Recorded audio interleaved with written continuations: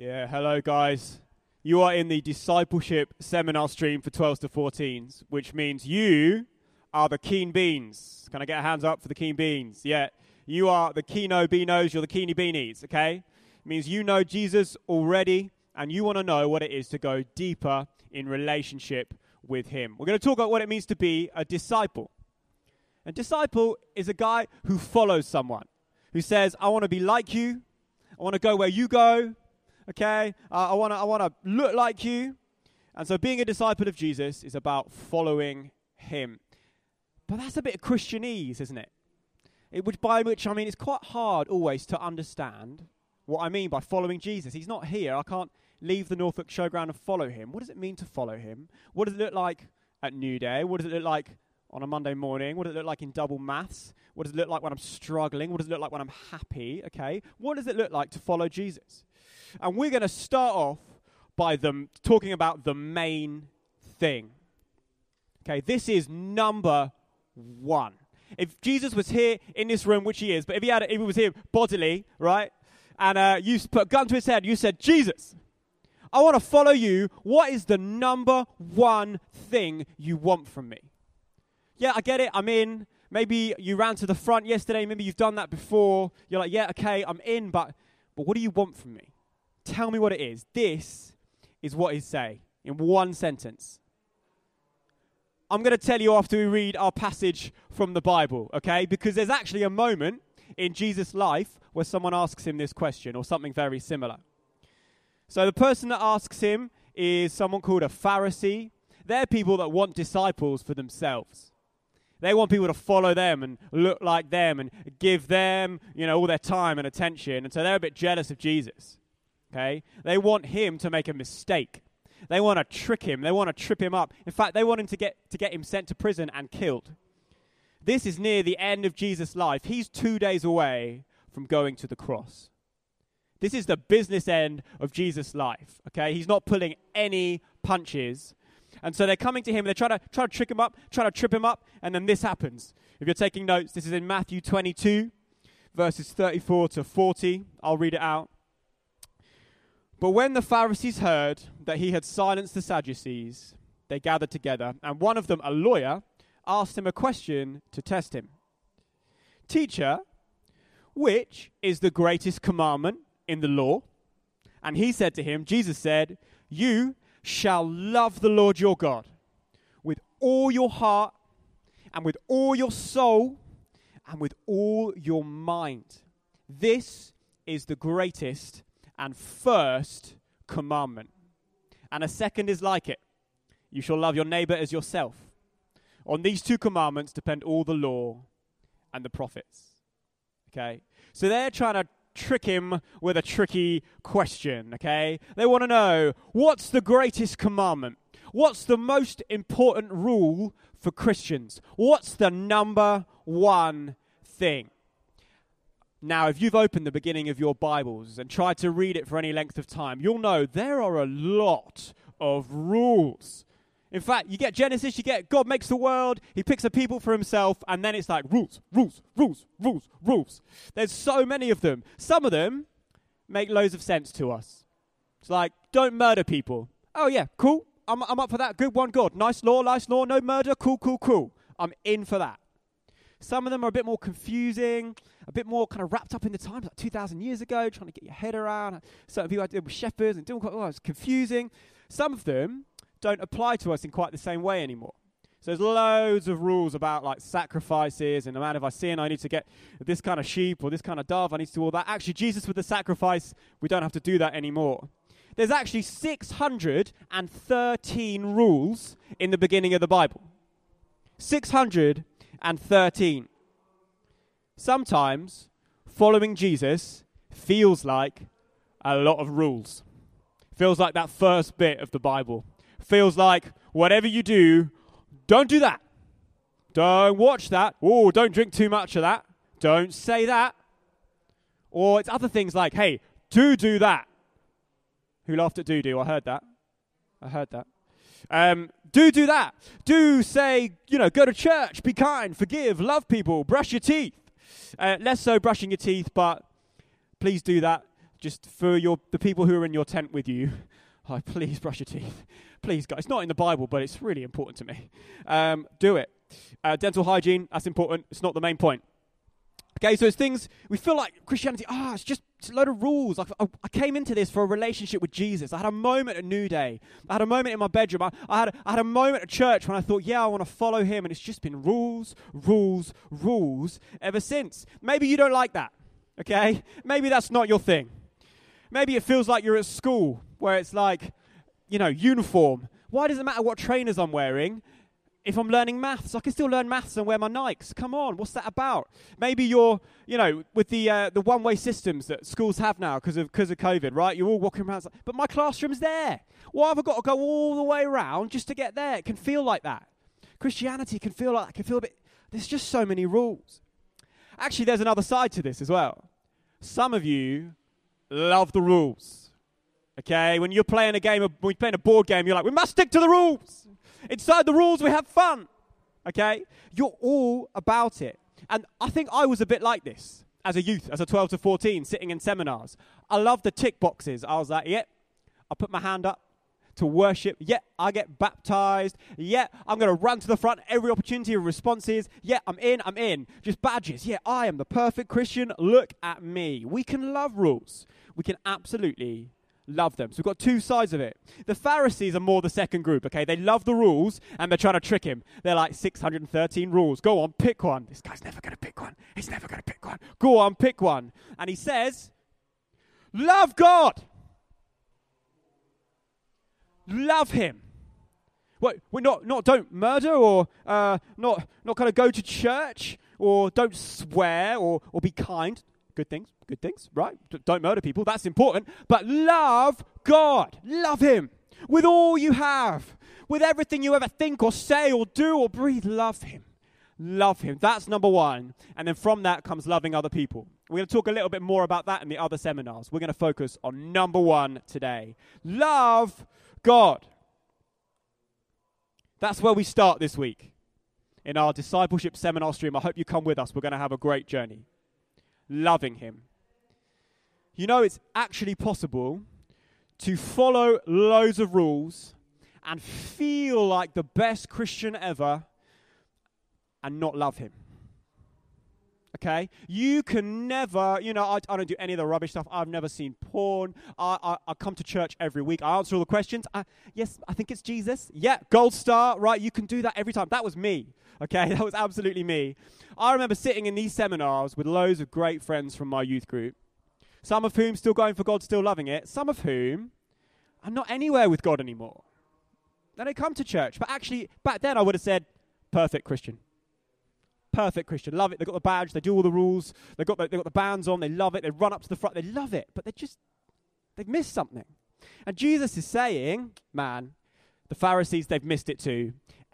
It's not really about all the rules. That will come later. You're going to love following him, okay? It's the good things to do. But really, first of all, it starts with your heart. I want to ask you today, do you love him? Do you love him? Is that you? Are you sitting here going, I love the rules, but actually, I don't even know what that means. Do you love him? Have you had a moment where you say, man, you are worth everything, Jesus? Do you love him? Do you know what? It shouldn't have been a surprise to the Pharisees that he picked that. The Bible's full of places where God says, hey, do you know what? Yeah, there's lots of rules, but I want your heart. I want you to love me. It says in Isaiah, God says to his people, he says, these people, they come near to me with their mouth, they honor me with their lips, but their hearts are far from me. It's Isaiah 29. Their hearts are far from me. Their worship of me is based on rules that they've been taught. Ooh, just based on rules. So their hearts, they're nowhere. They say the right things, they do the right things. Where's the heart? The Bible says you were made by God for God. We have a song we sing at New Day, Born to Love You. You were born to love God. It's not just something Jesus wants you to do, it's what you were made for. You're a love machine, okay? You are. And the Bible says that. You could see that in your lives as well. You can see it in the lives of people around you. We love to love, right? We love to love, particularly as teenagers. Your minds, your bodies, your emotions, everything are becoming more and more adult, and you're very aware. You just want to love stuff. You want to love people. You want to just throw yourself at people. But you're quite restricted in how you do that. Too young to marry, that kind of thing. You're really aware you got all this love in you, and you don't know what to do with it. Okay, so sometimes we throw it at our families. We're like, I just love my family so much. I love my mum. I love my mum. I love my mum. I want to be with her all the time. I don't want to go to school. I want to be with mum. When I'm at church, I'm hanging off mum's arm. I don't want to go anywhere apart from with mum. Maybe it's your friends. Right? Friends are so important, particularly at school, particularly 12 to 14's age, right? You go, right, you're my best friend. You're my BFFL. You're my best friend forever. Forever. It could be your pets. Your cat, your dog. I like taking photos. I'm talking about my cat. I don't personally, but some of you do.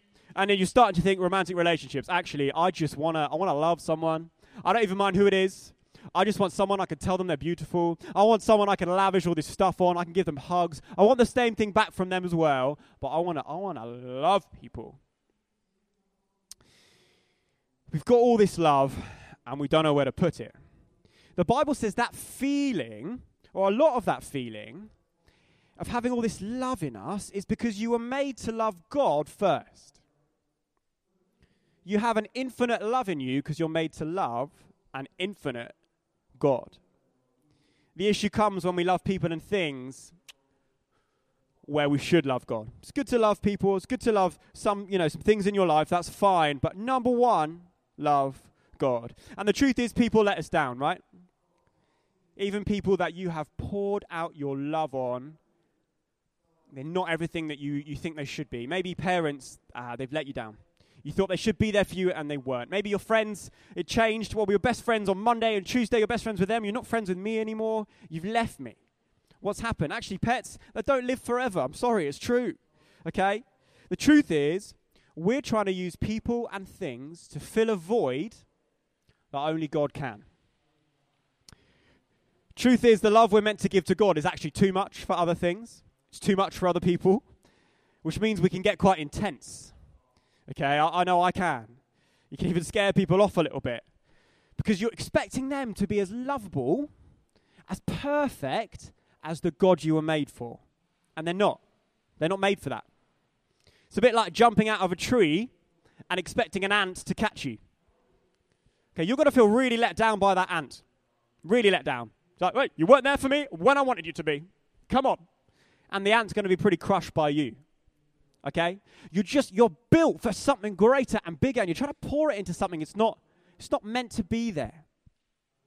It's also a bit like, imagine we took all the electricity for New Day, right? Put it through one wire. I'm not an electrician. I don't know how this works. Put it through one wire and put it into your bedside lamp at home. Okay? What's going to happen? Bang! Lots of smoke. Smashed. Broken. It wasn't made for that. You were made to love God. And God is not like that. There's no end to him. He's never too tired to talk to you. He never walks off and finds another friend. Okay? He never passes away. He is eternal. He's perfect. And he's lovely forever. There's always more to find out about him. You'll never get to the end of him and reasons to love him. He's not going to let you down. And right now, he is standing with his arms open saying, you were made for me. That's what he's saying to you. I want all of you. I want all your love. I want all your affection. I want your heart, your soul, your mind. I want everything. I want everything. So, love God, number one. That's the commandment. That's our first brick in the wall of discipleship, loving him. Loving him. So for the rest of our time, just as we move on, we're going to talk about what it means to love God. Okay, we've talked about why we do it, right? We're made for it. Jesus tells us to. We're now going to look at what it is and how do we do it. So how do we even know what it means to love God? Okay, again, it can be a bit Christianese. It can be a little bit like, okay, we say that, we sing that. I don't get it. I don't know what it means. Well, it says in the Bible, in 1 John 4, in this is love. Not that we've loved God, but that he loved us and sent his son to be the propitiation, like the price to be paid for our sins. Even your love for God, okay? A lot of us will be feeling, man, I don't love him enough. I don't love him perfectly. Yeah, okay, I don't. I'm not sure that's me. Even that love, it's not about trying harder. Your love for God starts with him. Your love for him starts with his love for you. It even says that in that passage. And actually specifically starts with Jesus paying the price for your sins. Jesus said to some of his disciples, and he says it to you, he says, hey, you didn't choose me, I chose you.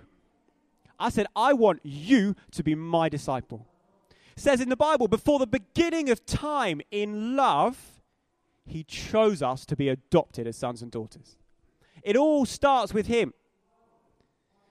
The word love, Jesus uses in the verse that we started with, love God with all your heart. That word love includes the meaning delight in or enjoy. So first of all, before we get to the trying and the doing and the obeying, which we will get to, it doesn't start there. To love Jesus is to enjoy him. If you're taking notes, you write that down, okay? To love Jesus is to enjoy him. Some very smart Christians a long time ago answered the question like this, similar kind of question: what's the most important rule? What's the chief end of man? They said, and the answer was, man's chief end, the most important thing for a Christian, for a guy, is to glorify God and enjoy him forever. Your purpose, your meaning in life, yes, to worship, yes, to lift him up, yes, to do all the right things, yes, but you do it by enjoying him. It starts by enjoying him. Hey, you know Christianity is fun. You know Jesus is wonderful to be with. Those of you that think it's just rules, just not doing this. I want to pray, I want to ask you to lift your eyes again and see that Jesus is wonderful. He is so wonderful, and he's just there to be enjoyed. Your love for him starts with his love for you. It's delighting in him. So I delight in pizza. I love pizza. It makes me really happy. I love the cheese, I love the tomato, I love the bread. Oh, pizza, and I'm going to tell you about pizza. I love pizza. Never with pineapple, all right? Never with pineapple. That should be in the rules. It's not, but it should be. Never with pineapple, okay? Pizza, I love pizza and I delight in it, which means I just enjoy all the parts of it, enjoy what it is, and I love telling people about it. I delight in my wife as well. Man, I could do a whole talk about all the things I love about her. She is wonderful. I love being with her, talking to her, spending time with her, talking about her to others. Have you seen how great she is? Have you seen how pretty she is? Come on, come have a look. I love you. Relationships is about delighting in people.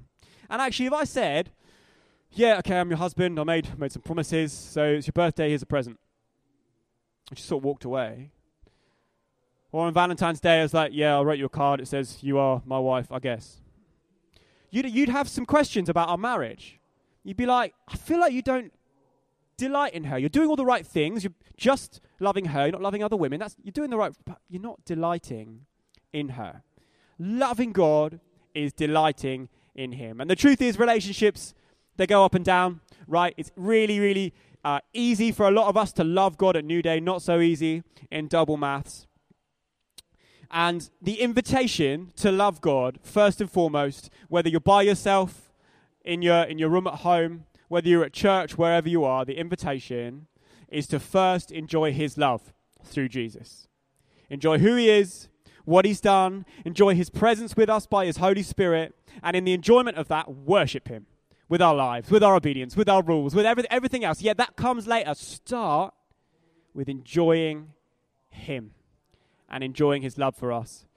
We're going to get practical in some ways that we can do that, ways we can enjoy God, but it's so important that you get that. Because some of you, you'll leave this and you'll go, great, I've got a tick box of things to do, and then I'll be a perfect Christian. And it's not the point, okay? I like that you're trying. It's good, okay? But that's not the point. The point is you're there to enjoy him, and everything we do is to experience him, okay? It's not about reading the Bible for the Bible's sake. It's about enjoying him. So we're going to get into that. let's talk about the how very quickly. So, God is a difficult person to get to know. I don't know if you've noticed that. Okay, I said I love pizza. Pizza, it's easy to see and enjoy. It's there. I love my wife. I can talk to her. I can introduce you to her. God is hard to know. The Bible says actually no one's ever seen God. No one's ever seen him. Where is he? I don't know. Is he here? It's difficult, right? Loving someone that's not there. How do we do that? Well, this is what it says in 1 John, or John 1. No one has ever seen God. The only God who's at the Father's side, he has made him known. Okay, interesting bit of English. What it means is, what's God like? He's like Jesus. How do I get to love and know God? He's out there somewhere and it's difficult and he's high and he's mighty and he's greater than me and the Bible says I can't even see him. How do I do that? It's through Jesus. God is revealed in Jesus. In fact, Jesus said that to his disciples. They're like, can you show us God? It's all very well following you around. It's been cool seeing you do some fun stuff. Love the thing with the fish and the loaves. That was great. Really cool. Can you show us God though? Jesus said, oh, you've missed it. You've missed it. If you've seen me, you've seen the Father. If you've seen Jesus, you've seen God. He's not just a nice guy with good ideas that is nice to kind of learn from and get some rules, and this is the good way to live. He is God himself showing himself to us. Most perfectly, most obviously in the cross when he died for us when we were still his enemies. It's a bit like, many of you will have this experience, someone who knows your parents before they know you, they come up and they're like, you look just like your dad. Okay, I get that a lot. My dad was a big cheese in our church. People be like, hey, you're Bob's son. Yeah, you're Bob's son. You look exactly like Bob. You look like Bob. You do? Yes, okay, I'm his son. All right, I look like him. So if you were to ask me, what does Bob look like? I could say, oh, he's a bit like me. He's just a bit older. Jesus is God's perfect son. What does God look like? He looks like Jesus. He looks like his son. And that's actually why we read the Bible, okay? So that's, when we get to the practicalities of it, how do we enjoy Jesus? Well, obviously, the Bible. But the key to it is it's not about knowledge, really. It's good to learn things, right? Fine. Some of you will love learning, you love thinking. That's good. But actually, you don't read the Bible for the Bible. You read it to experience Jesus and experience God through Jesus. It's not just a reading, it's feeding. Okay? It's less of a lesson. Okay, I'll just learn this, I'll learn this. And it's more like a meal. It's more about reading it to satisfy you.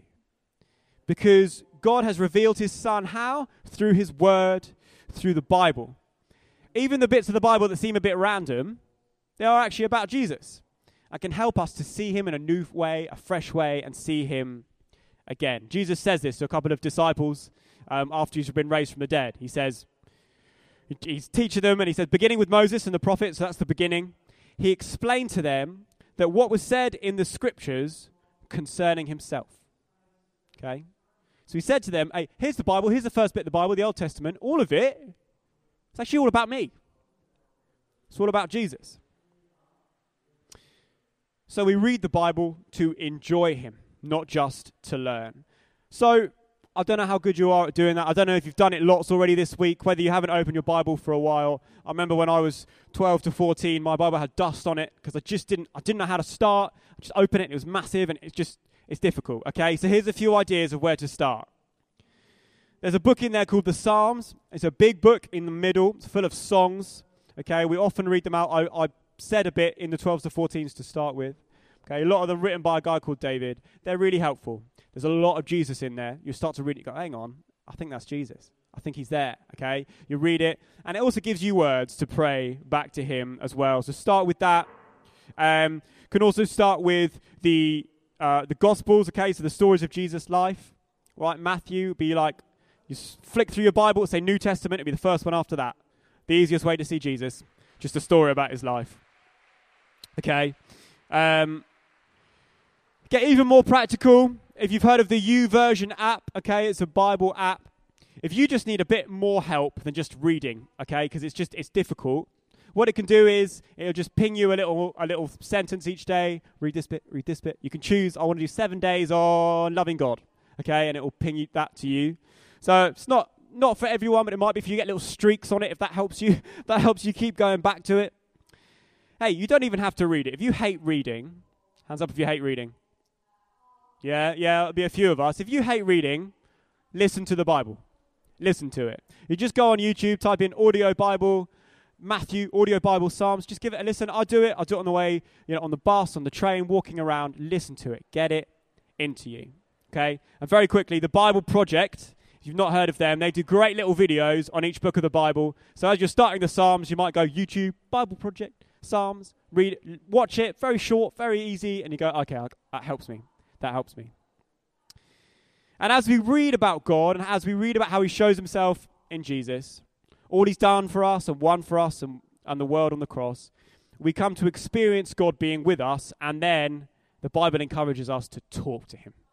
Okay, we could do a whole seminar on prayer. We don't have time for it. But first of all, the Bible encourages us to pray without ceasing, to pray and pray and pray. Relationships in your life are made weirder when you don't talk. Maybe you've got the silent treatment from a friend. It's like, we can't even begin to repair this thing, or the problem we've got in our friendship, because we're not even talking, okay? Your relationship to God is no different. Let's keep talking to him. My main suggestion right now, we have a prayer meeting in the mornings at New Day. Come along. Come try it out. See what people are doing. Listen to their prayers. Get an idea. Really, you learn by doing. You learn by doing. Try it yourself. Okay, maybe you can set a timer on your phone, 5 minutes, 10 minutes. I'm just going to try and keep praying for 5 minutes about the Bible thing I read. Okay, Jesus, I read that you did this, and I want you to help. And just start there and keep going, okay, until the alarm goes off. And remember, it's about enjoying him and about relationship with him. It won't always feel as wonderful and as delightful as it can, but sometimes it will. Prayer is one of the great secrets and treasures of the Christian life. We all need to get on it. It's difficult. It's a battle. I don't find it easy. But without it, it's really weird. The Christian life is just weird without it. I need to talk to God. I need to see him. So, we've covered a lot of ground today. But in summary, the first building block, the first brick in our wall of discipleship as we go through is loving God. Following Jesus means loving him, which starts with enjoying his love for us through Jesus, through what he's done on the cross, and then responding to that. We can enjoy him through prayer, enjoy him through reading the Bible, and then through each other, which, spoiler alert, is what our seminar tomorrow is all about. Come back. It's going to be amazing. Come find out more. Hey, maybe you just want to, can you close your eyes for me for a sec? The Bible teaches that God is good, but it also says taste and see. It also says you can know that right now. So just in these last couple minutes, before I let you go and have your lunch, I want to just pray for us. Lord God, I pray that each young person and each youth leader and each server here would know your goodness and taste of it. I pray, Lord God, that you would come to us in your love. You would show us Jesus more and more, and that hearts in here would be set on fire for you. Before we do anything else, before we start doing, I pray, Lord God, we would be overwhelmed with love for you. In your mighty name, God. Amen.